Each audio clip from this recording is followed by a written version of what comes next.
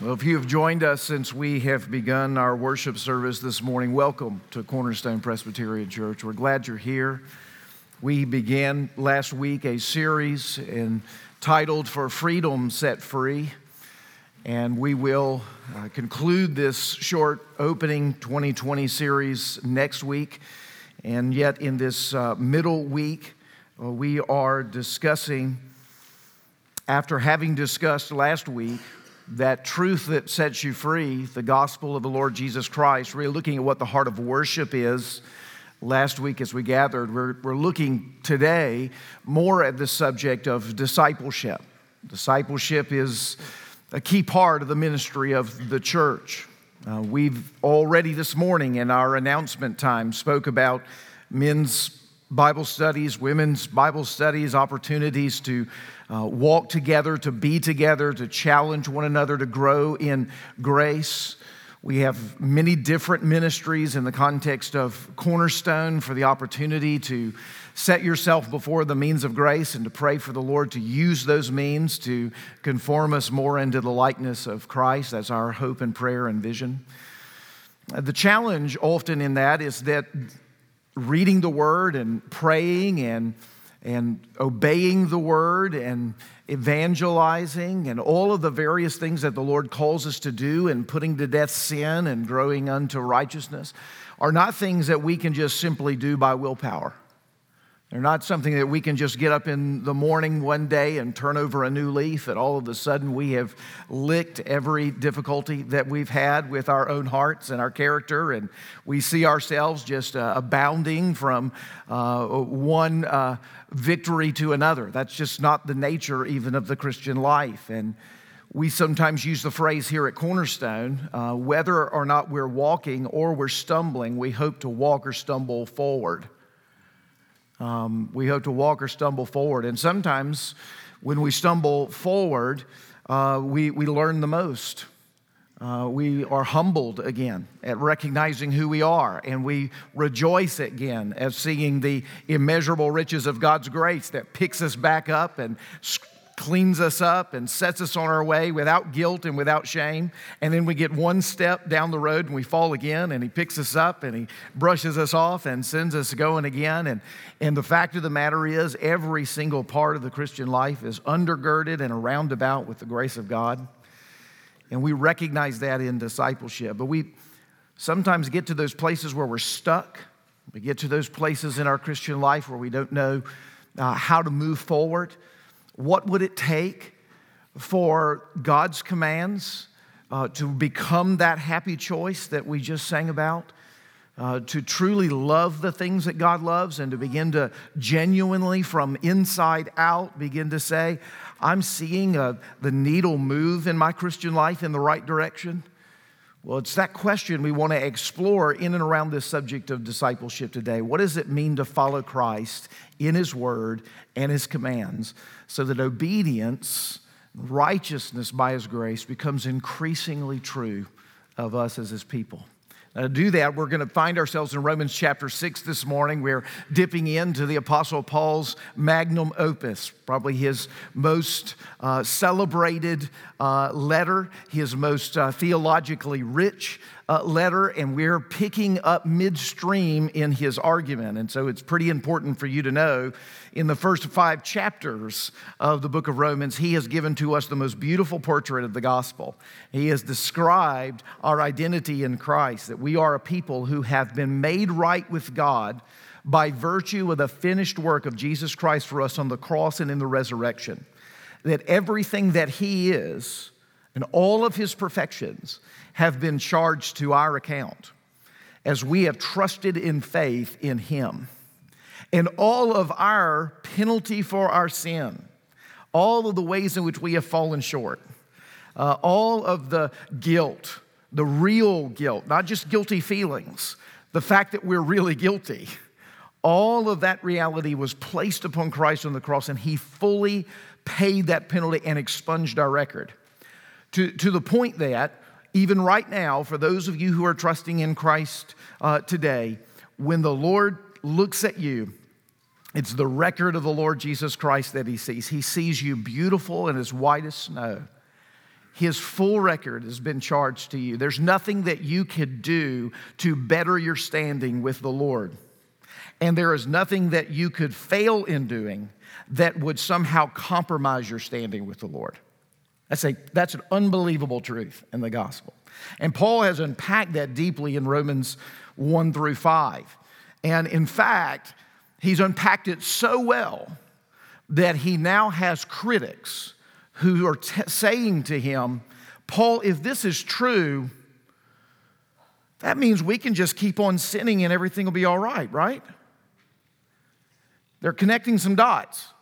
If I can't do anything to sabotage my standing with the Lord, and I can't do anything more that would make me at a better standing with the Lord, if Jesus has really done it all, can't we just continue to sin? And in an interesting way, they're actually going a step further. They're saying, aren't you knocking out the knees of good works by arguing for this kind of good news in the gospel? But isn't it even worse than this?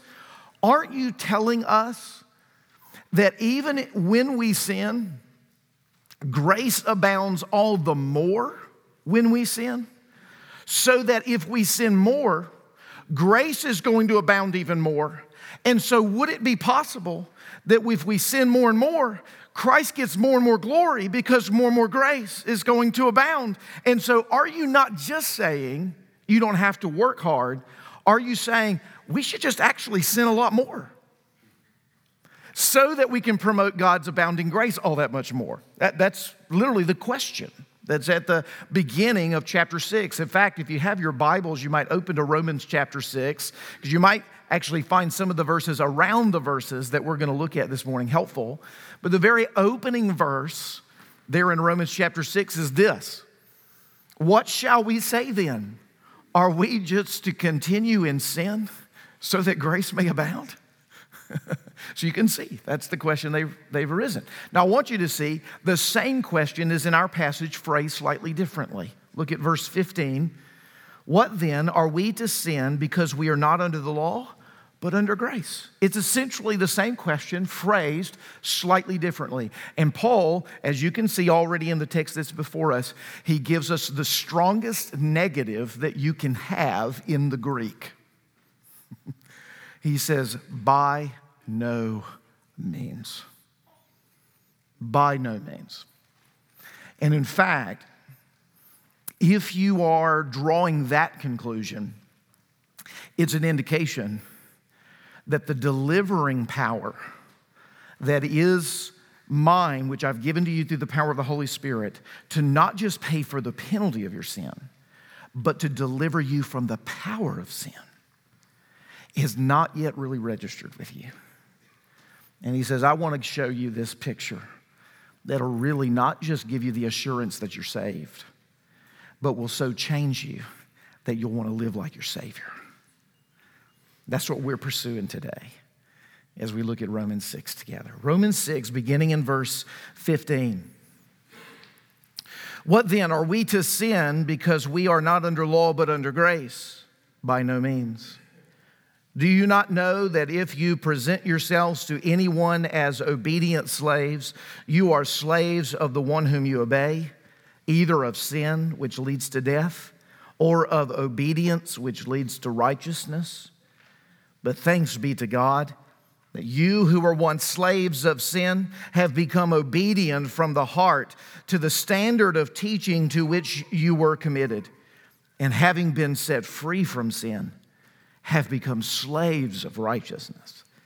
I am speaking in human terms because of your natural limitations, for just as you once presented your members as slaves to impurity and to lawlessness, leading to more lawlessness, so now present your members as slaves to righteousness, leading to sanctification. For when you were slaves of sin, you were free in regards to righteousness. But what fruit were you getting at that time from the things of which you are now ashamed? For the end of those things is death. But now that you have been set free from sin and have become slaves of God, the fruit you get leads to sanctification, and its end, eternal life. For the wages of sin is death, but the free gift of God is eternal life in Christ Jesus our Lord. The grass withers the flower fades, but the word of our God will stand forever. Amen. Let's pray. Father in heaven, we thank you for this word, and we would now ask you to begin to give shape to our hearts as we attend to it. Come and pour your holy desires into us. Give to all of us your good counsels and begin to lead us in all your just and faithful works. Give us as your servants this day the peace which the world cannot give to us, and do so by setting our hearts in obedience to you, loving you by watching and taking in the faithful obedience of Christ on our behalf. We ask this in his holy name. Amen. Well, the Apostle Paul in this passage is really helping us explore one of the great mysteries and challenges of the Christian life. And he's doing so by helping us with this imagery of freedom on the one hand and slavery on the other, two things that we would see as opposites. And in a way of speaking, the Apostle Paul would as well. But as he unpacks the work of Christ Jesus and the way that that work of Christ actually does its work in our hearts, he wants us to know that there is a kind of slavery that is actually freeing. And it's the kind of slavery that Christ has actually put within our hearts by his grace at the moment of our trusting in him alone for our salvation, the moment of what we sometimes refer to as conversion, the change that comes when we trust in faith in the Lord Jesus Christ. He says, in that moment, I freed you from one thing, sin. And then in that freedom, you willingly and with an obedient heart gave yourself as a slave to me. There is a slavery that actually arises willingly out of freedom. And so the Apostle Paul here is trying to say those two things, when it comes to the gospel, are actually in really close relationship. And you need to understand the nature of how that works. And I'm going to unpack it for you. That's what Paul is saying. You need to understand the nature of how that works. I'm going to unpack it for you. I'm going to give you insight into how the heart actually begins to change so that you can experience freedom that is utter slavery to the purposes and the commands of God. Now, to do that, I want to look at this passage in three ways with you. I want to first see that everyone's a slave. That's what the Apostle Paul tells us. He says every one of us is a slave, and that's point one. And then there is a slavery that leads to death. There is a slavery that leads to death. And then there is a slavery that leads to life, a even richer and deeper freedom, we might say. And we're going to look at each of those together. But I want to start with everyone's a slave, because part of the goal of this series together is help us to better understand, even as we said last week, why is it that Christianity in our own day and time in the 20th, or from the late 20th century in and out to the 21st century, has become increasingly known as a religion that is slavish or restrictive or repressive, when historically Christianity has often been cast and understood as a faith system, belief, and construct that advances freedom in the world. And in fact, even as we sang "And Can It Be" last week together, my chains fell off and my heart is free, I rose, went forth, and followed thee. That picture of conversion that is given to us in Wesley's hymn is something so many Christians would say, I recognize that experience. That's what's happened to my heart. Coming to know Christ has been one of the most freeing and the essence of what true freedom actually looks like. And then when the world looks at it, they say, well, I see all these moral commands. I see all these things you're called to do. You have to get up early on a Sunday morning and sit in hard pews and do all kinds of things that don't, to me, resonate with the word freedom. They actually look very much like restriction, like oppression, like something I want to throw the shackles off of, rather than the difference. And what the Apostle Paul is actually doing when he tells us here at the opening of this passage is confronting us with the fact that Christianity stands in opposite understanding and interpretation of human freedom than the world tends to think. When he says here, there's no such thing as a person who's not enslaved. There's two kinds of slavery, and you're in one category. Either you're in slave of sin and you're headed towards death, or you're in a slavery towards righteousness because you've been changed by Christ. And now your heart is set towards the things that Christ would have them set to. That slavery leads you to increasing freedom in sanctification and life. You're in one or two categories, but every one of you is in one of those two. You're all a slave in one way, shape, or form. Now, when we put it that way, he's confronting, though Paul's not writing in the 21st century, he's confronting the dominant cultural understanding of our time, and he is saying the way you think about freedom, North America in the 21st century, is all wrong. How so? Well, Ron Highfield, a name maybe some of you will know, is a professor at Pepperdine University. He's written pretty extensively on the subject of freedom and human dignity. He asserts that the best way to spot a cultural understanding or a narrative, a dominant belief in the world around you, is to look for what he calls the applause line in the grand events. What he calls the applause line. What does he mean by that? Well, if you watch the Golden Globes or you watch the Grammys or any award ceremony, the big events, there are certain things that get applause. And he says if you pay attention to what gets applause, you're actually going to catch what is the dominant cultural understanding. What is the dominant cultural narrative, the way of making sense of the world. Highfield said, when you're listening to an acceptance speech at the Golden Globes or at the Grammys, it's going to go something along these lines. Listen, thank you for all the votes out there, for those of you who have listened to my music, if I'm at the Grammys, or watched my film, if I'm an actor or an actress. Thank all of these people who supported me. I couldn't be where I am without these folks. And then they say something near the end that says along these lines, if you're an actor out there or you're a musician, I just want to encourage you, keep following your dreams. Keep following your dreams. Don't give up.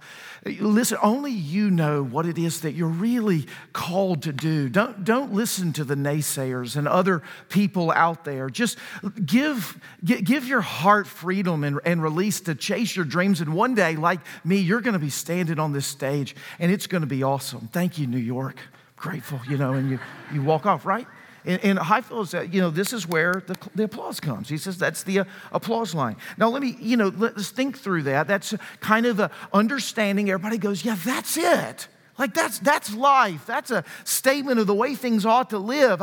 These are the things I want. I'm going to live for the things that I want. I don't want anybody to tell me what else to do. I'm going to chase my dreams, and I'm going to find the pot of gold at the end of the rainbow when I get there. And we're all in this together. That kind of thing, that spirit. Now, imagine this. Acceptance speech. Listen, if you're out there, working towards becoming a musician and being popular or an actor and making it, I just want you to know there's all kind of temptations in your heart right now. You could get carried away by your desires. It's been one of the most difficult and hard things for me. There's addictions and there's the praise of other people that you live for. And to be quite honest, being in this limelight is destroying my life, and it's making me more obsessed with me than I ever have before. I would just encourage you, submit to rightful authority, obey God's commands, and listen to your mama. I'll see you next time, New York, Right? And everybody's going to look at you and go, go to commercial, go to commercial, because in that is actually confronting, that would be confronting the cultural narrative. It would be the opposite of what one would expect to do. What do we do in a moment like that? It's essentially, if you think about it, reflecting on this yesterday, it's essentially the storyline of most of our Disney movies, right? I was kind of replaying Moana in my mind yesterday and thinking about that song she sings about how far I'll go, right? She's She's on the island with her family, and she's the next in line to become a leader after her father. And she's going to have to carry on the family custom and lead. She's going to be in a role she didn't necessarily want to be. And she looks out at the sea, and she really just wants to escape. And one day she will escape. And the one thing she doesn't need to do is to follow in line with her parents or the belief structure of the island. She needs to blaze her own trail and give in the hopes of her desires. So she says, see the line where the sky meets the sea? It calls me, and no one knows how far it goes. If the wind in my sail and the sea stays behind me, one day I know how far I'll go. And we feel really good after hearing that song. It's actually pretty cool. I like the song. But as you listen to it, it really is sort of throw off and give in to all the things you feel and you desire. Now listen, I'm not picking on these films, so a little bit I am.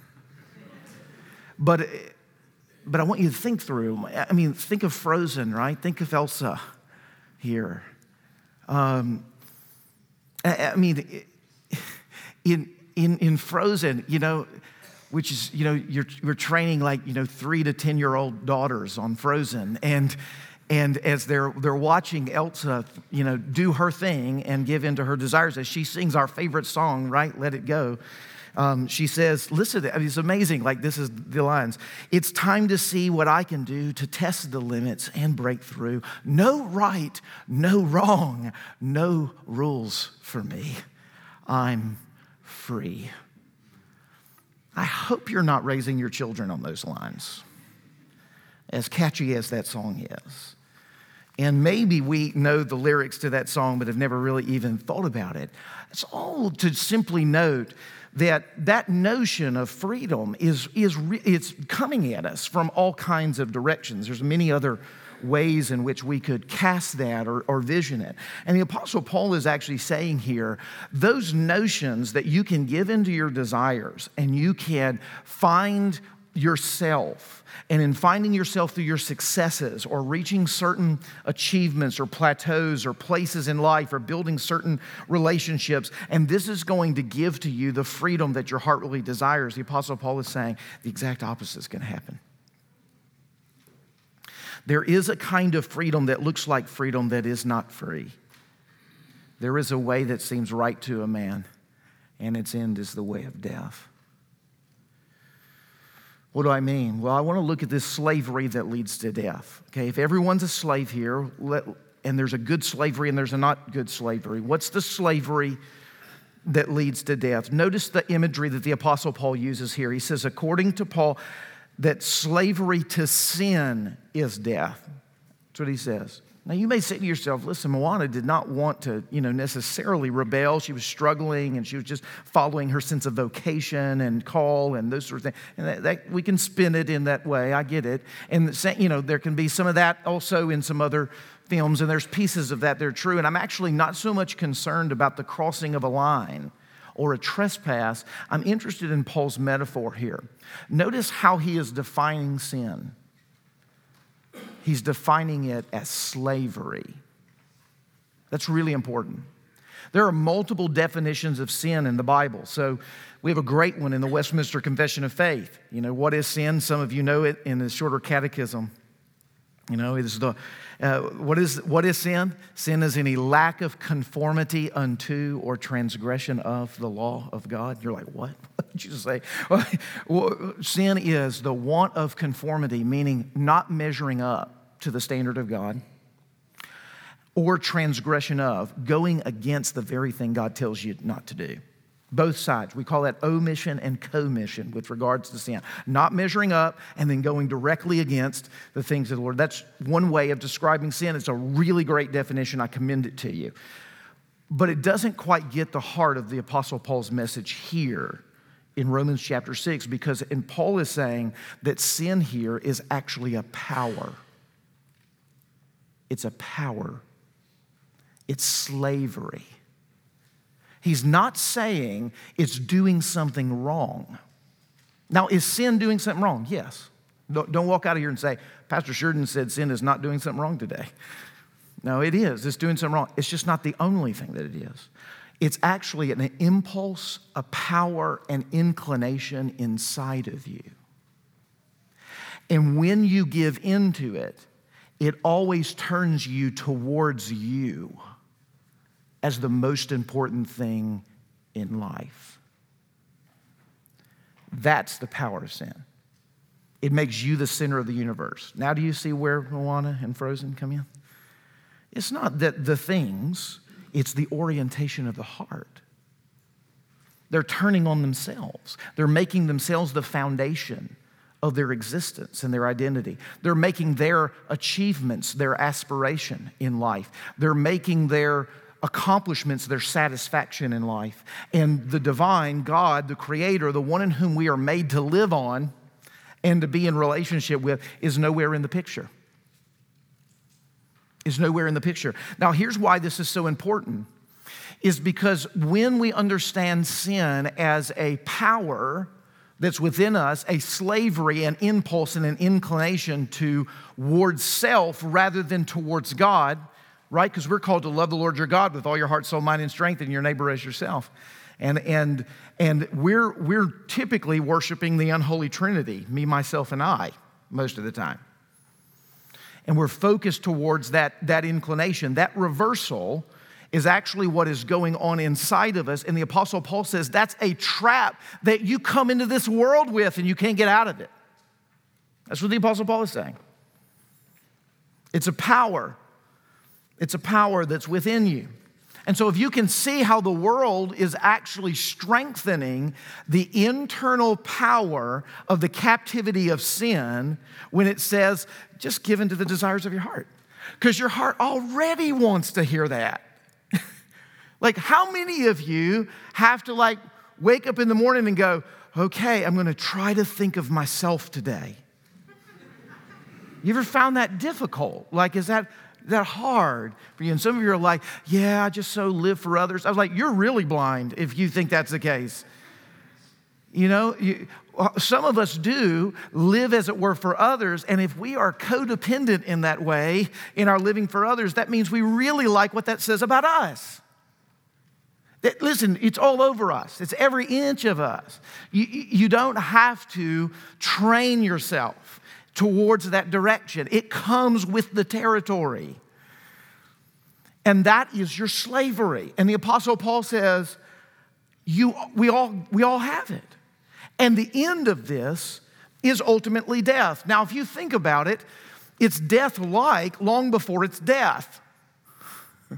Because what happens when we get everything that we want and we give in to the desires and the impulses of our lives and we think about ourselves all of the time, and maybe we even, one of the worst things that can happen is we're actually successful in those attempts, and we get the money and we get the prestige and we get the power and we get consumed with ourselves, and we find ourselves depressed, anxious, joyless.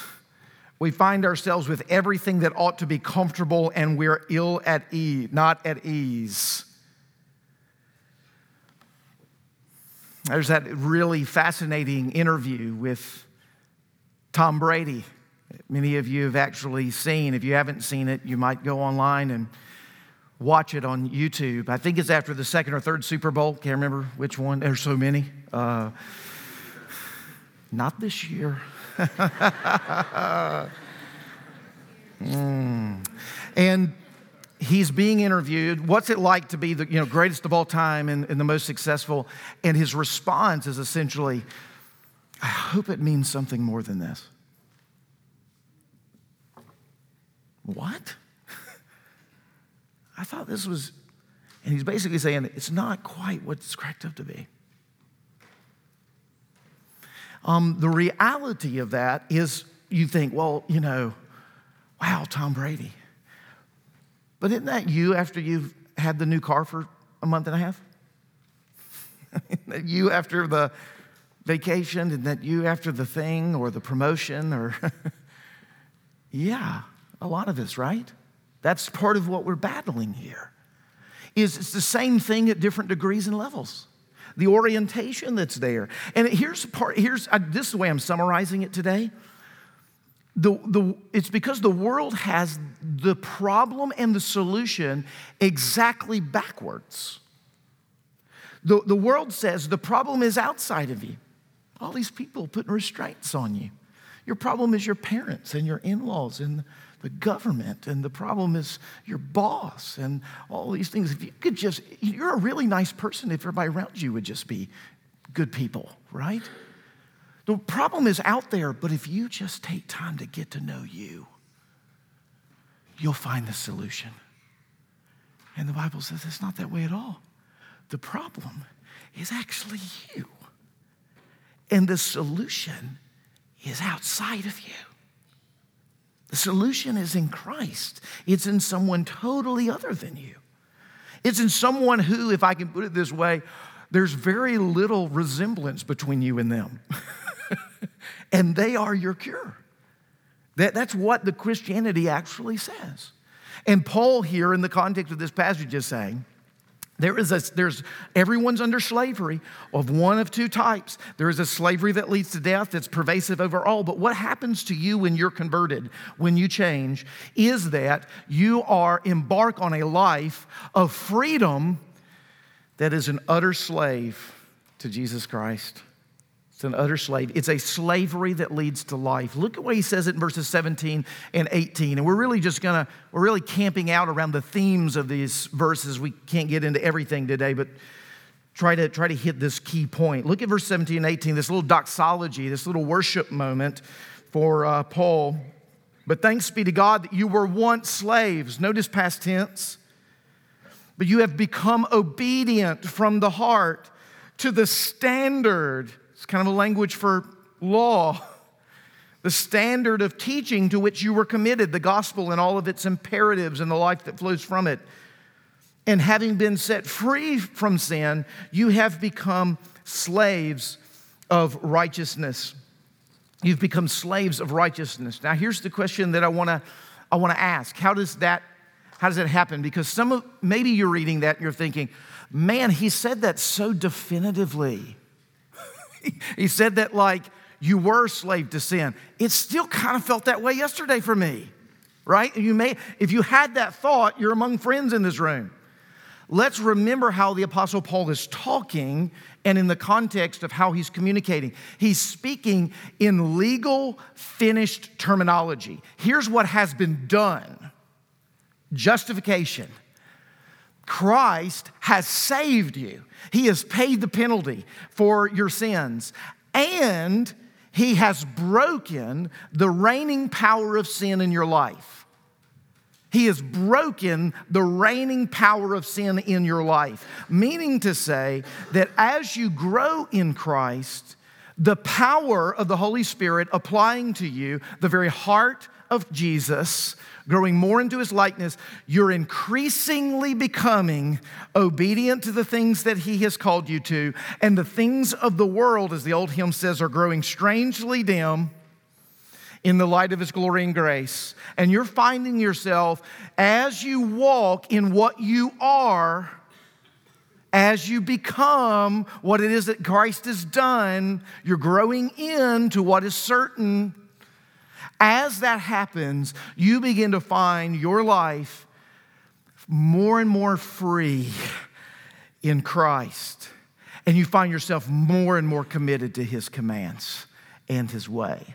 And when you say, it's my Bible reading plan today, and I need to get up and check that box, and I don't want to. And then you begin to remind yourself, now wait, when I open up the Word, God speaks to me, his child whom he has loved. He has sent to me Christ, who has purchased me with his own blood, who's preparing a place for me and is with me on this pilgrim journey until I get there. And today he personally, through his word, through the power of the Holy Spirit, wants to communicate to me his love and his commands so that I might experience freedom and joy and peace in him. That changed my Bible study right there. All of a sudden, the whole of the realities of what actually is going on are alive to my soul. And now all of a sudden I go, how much do I get to read? How long can I meditate? How long can I talk to him? I want others to know this. When do I get to evangelize? What are the ways in which my life is, I'm pursuing the world rather than him, and I know that that's going to let me down and fail me? And what are the ways in which I know this is hard for me and I definitely need to do it? And as I do that which is hard, I know that he'll bless me in the midst of it and he'll begin to change my heart. And I'm pursuing, and you're doing that as an act of faith, and increasingly you're finding yourself freer. What do I mean by freer? Less anxious, less harried, less filled with the concerns of the world, more confident, but increasingly humble, more knowledgeable, but realizing you need to know more, more teachable than you've ever been, softer but more courageous, willing to take up that cross daily and follow him, and finding it to be a light and easy yoke. That's what we're to grow into. Paul says, this is how obedience becomes your happy choice. When you begin to actually have a power that enters your life that's stronger than the power of sin. And let me tell you this. Jesus has already defeated sin and death. It's done. So we know he's more powerful than sin and death. So it's already manifested. He's resurrected from the grave and is at the right hand of the Father. We already know it. And the more that we come to know that personally and appropriate those realities to our hearts through the power of the Holy Spirit applying these truths to our lives, you know what begins to happen? The more we experience his power in our lives over the present sins of which we struggle with. You know why you may not be experiencing victory over sin? Is you're really not pursuing Christ's power to overcome it. It's more you and attempting to just commit through your own strength. Or out of shame that you fall all the time, you're just going to try to do better. And guess what? It doesn't work. Case in point, I've tried it many times. Lord, you've got to do this as I go do it. You've got to go do this. As I commit myself to you, you've got to do this. A humble but disciplined receptivity of his grace. That begins to change your heart, because what happens is, as the beauty of Christ becomes more attractive to you than the sort of titillation of sin. Thomas Chalmers would say that the reigning power in your heart becomes Christ in that moment. And he says when the beauty of Christ comes, it has the power to expulsive power. It has the power to throw off sin when the glory of Christ is alive to you. The expulsive power.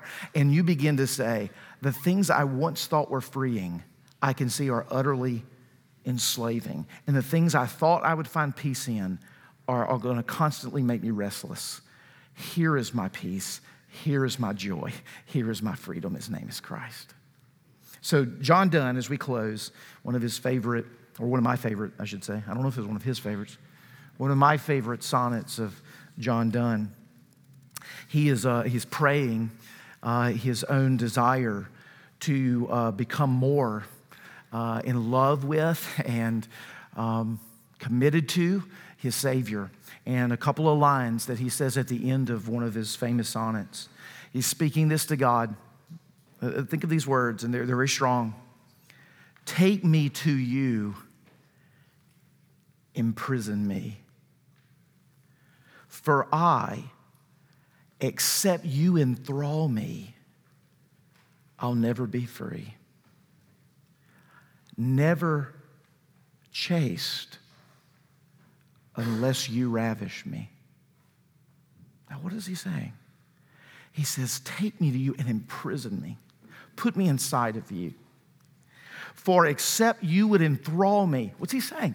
The beauty of who you are and the power of the gospel, unless that enthralls me, I'm never going to be free. But didn't he just cry to be in a prison? He did. Because being locked in Jesus is a place that's behind bars that you'll always be free. Being within the strictures of His commands is like being within the fences of a playground. It keeps everyone safe and happy. I will never be chased unless you ravish me, unless you take hold of me. And the language there is so strong, it's almost offensive. I would never come and be your lover unless you force yourself upon me to love you. The strength of His request is to recognize, Lord, I need you to come do this work in me. I had the opportunity to see a beautiful film, and some of you will know Terrence Malick and some of his work. And recent film called A Hidden Life, he, in this film, tells the story of a man in Austria who wouldn't submit himself to Adolf Hitler during World War II, wouldn't make commitments and covenants to the Nazi regime, was ultimately imprisoned and out of his commitment to Christ. I won't ruin the movie for you at all, especially if you want to see it. But there's a moment, a poignant moment, where he's in prison. He's been abused for his commitments. And no one can understand why he can't just say the words. Just say the words and even think something different in your heart. And he wanted to be faithful and committed, a man full of integrity. And he said, listen, if you just say these words, you'll be free. The man looks at his soldier, prisoner guard and says, I'm already free.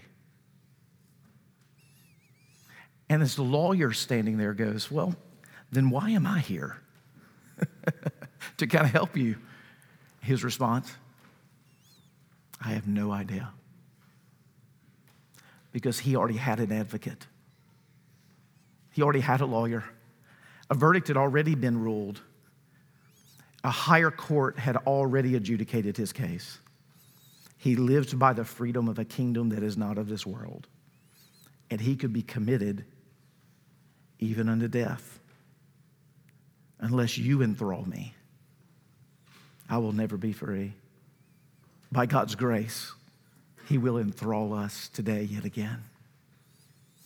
Father in heaven, we would ask for that. We would pray to that. We would petition towards it. Would you please come change us and begin to shape us that we might be free slaves to you, making your commands our happy choice. Hear this prayer and answer it in Jesus' name. Amen.